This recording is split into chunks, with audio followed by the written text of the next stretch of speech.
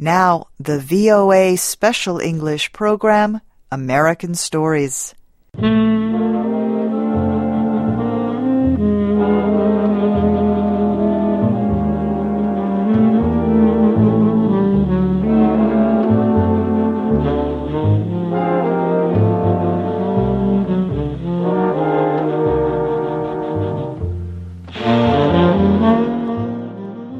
We present the short story, The Ransom of Red Chief, by O. Henry.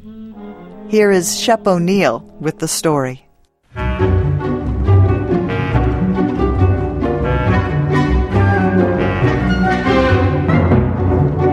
It looked like a good thing. But wait till I tell you.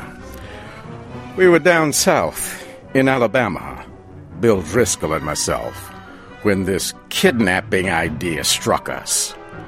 There was a town down there as flat as a pancake and called Summit. Bill and I had about $600. We needed just $2,000 more for an illegal land deal in Illinois.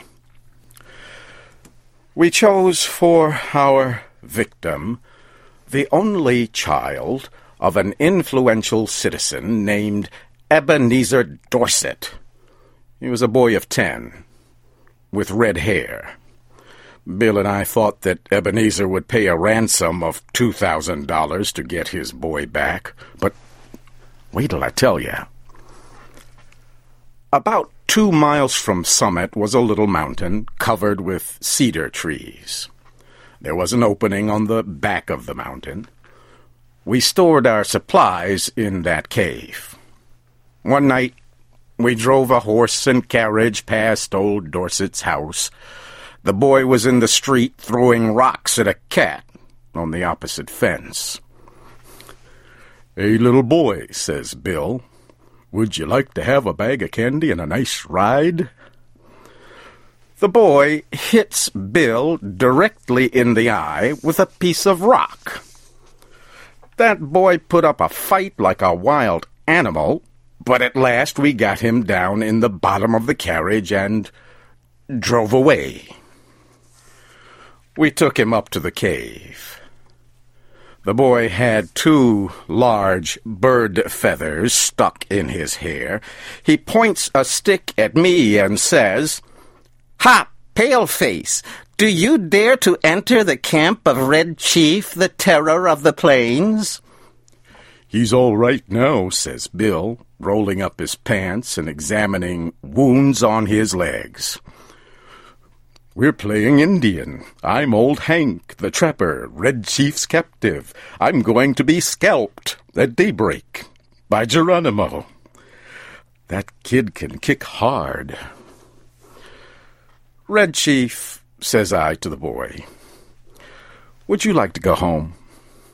"Oh, what for?" says he. "I don't have any fun at home. I hate to go to school. I like to camp out." "You won't take me back home again, will you?" "Not right away," says I. "We'll stay here in the cave for a while." "All right," says he. "That'll be fine. I never had such fun in all my life."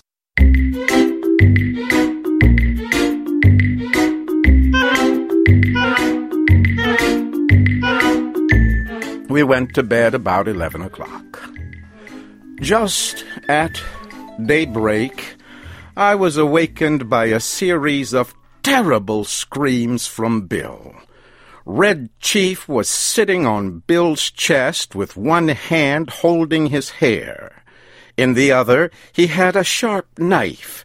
He was attempting to cut off the top of Bill's head based on what he had declared the night before.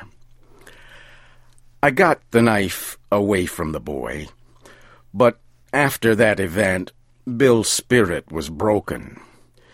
He lay down, but he never closed an eye again in sleep as long as that boy was with us. "Do you think anybody will pay out money to get a little imp like that back home?" Bill asked. "Sure," I said. "A boy like that is just the kind that parents love. Now, You and the chief get up and make something to eat while I go up on the top of this mountain and look around. I climbed to the top of the mountain. Over toward summit, I expected to see the men of the village searching the countryside, but all was peaceful. Perhaps, says I to myself, it has not yet been discovered that the wolves have taken the lamb from the fold. I went back down the mountain. When I got to the cave, I found Bill backed up against the side of it. He was breathing hard, with the boy threatening to strike him with a rock. "He put a red-hot potato down my back," explained Bill, "and then crushed it with his foot. I hit his ears. Have you got a gun with you, Sam?" I took the rock away from the boy and ended the argument. "I'll fix you," says the boy to Bill. "No man ever yet struck the Red Chief but what he got paid for it. You better be careful." After eating, the boy takes a leather object with strings tied around it from his clothes and goes outside the cave, unwinding it. Then we heard a kind of shout. It was Red Chief holding a sling in one hand. He moved it faster and faster around his head. Just then I heard a heavy sound and a deep breath from Bill.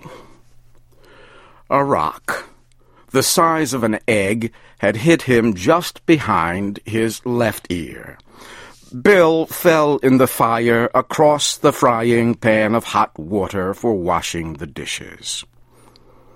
I pulled him out and poured cold water on his head for half an hour. Then I went out and caught that boy and shook him. "If your behavior doesn't improve," says I, "I'll take you straight home.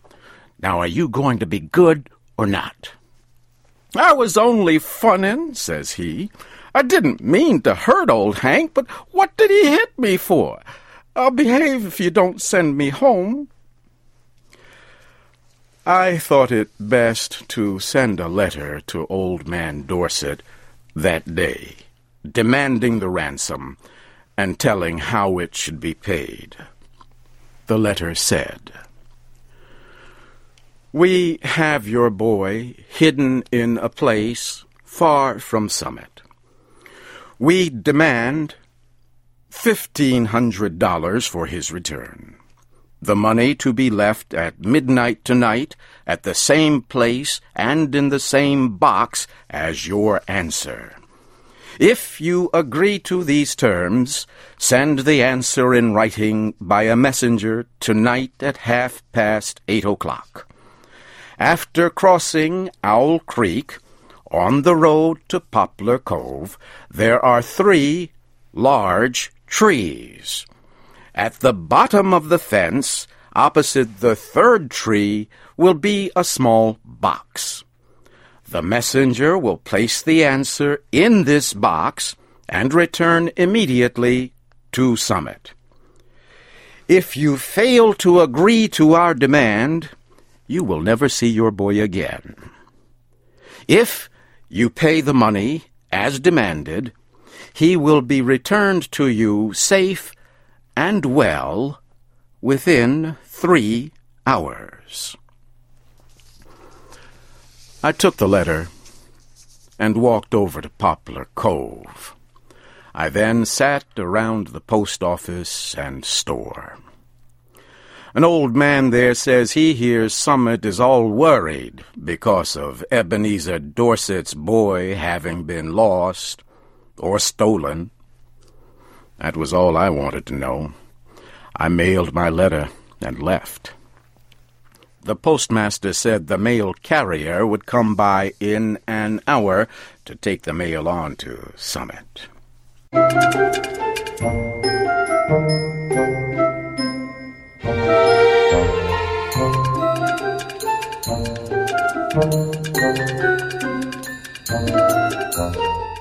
At 8:30, I was up in the third tree, waiting for the messenger to arrive.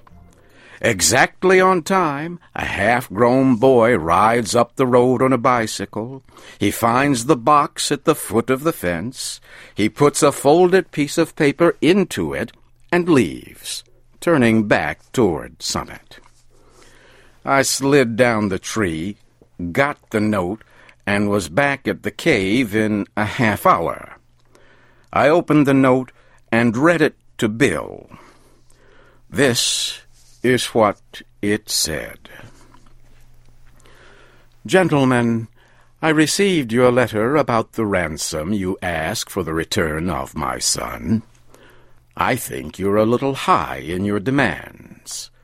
I hereby make you a counter-proposal, which I believe you will accept. You bring Johnny home and pay me $250, and I agree to take him off your hands. You had better come at night, because the neighbors believe he is lost, and I could not be responsible for what they would do to anybody they saw bringing him back.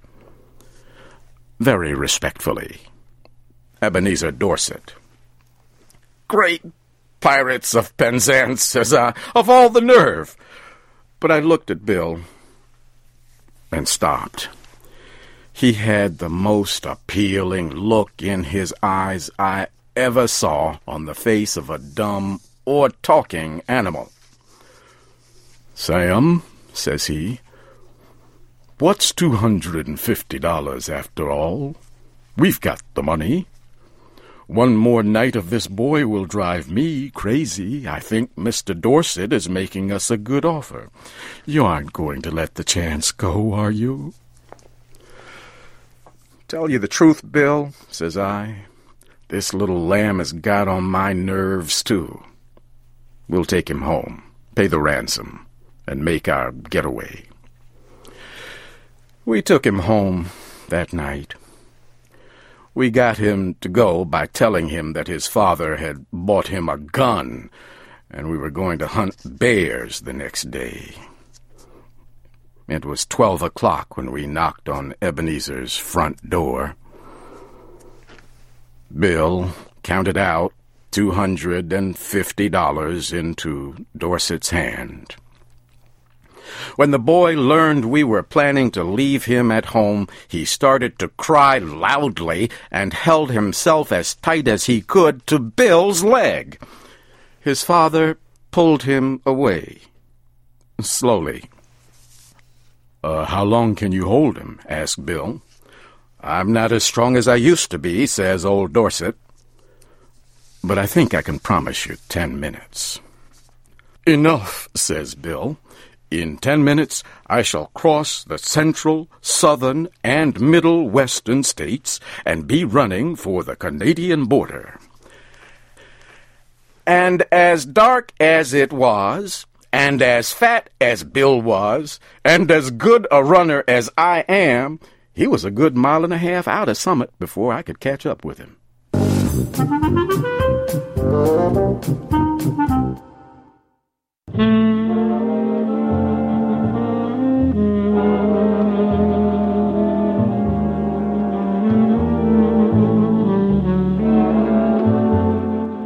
You have heard the American story, The Ransom of Red Chief, by O. Henry. Your storyteller was Shep O'Neill. This story was adapted into special English by Shelley Gullist. It was produced by Luan Davis. Listen again next week for another American story in VOA Special English. I'm Faith Lapidus.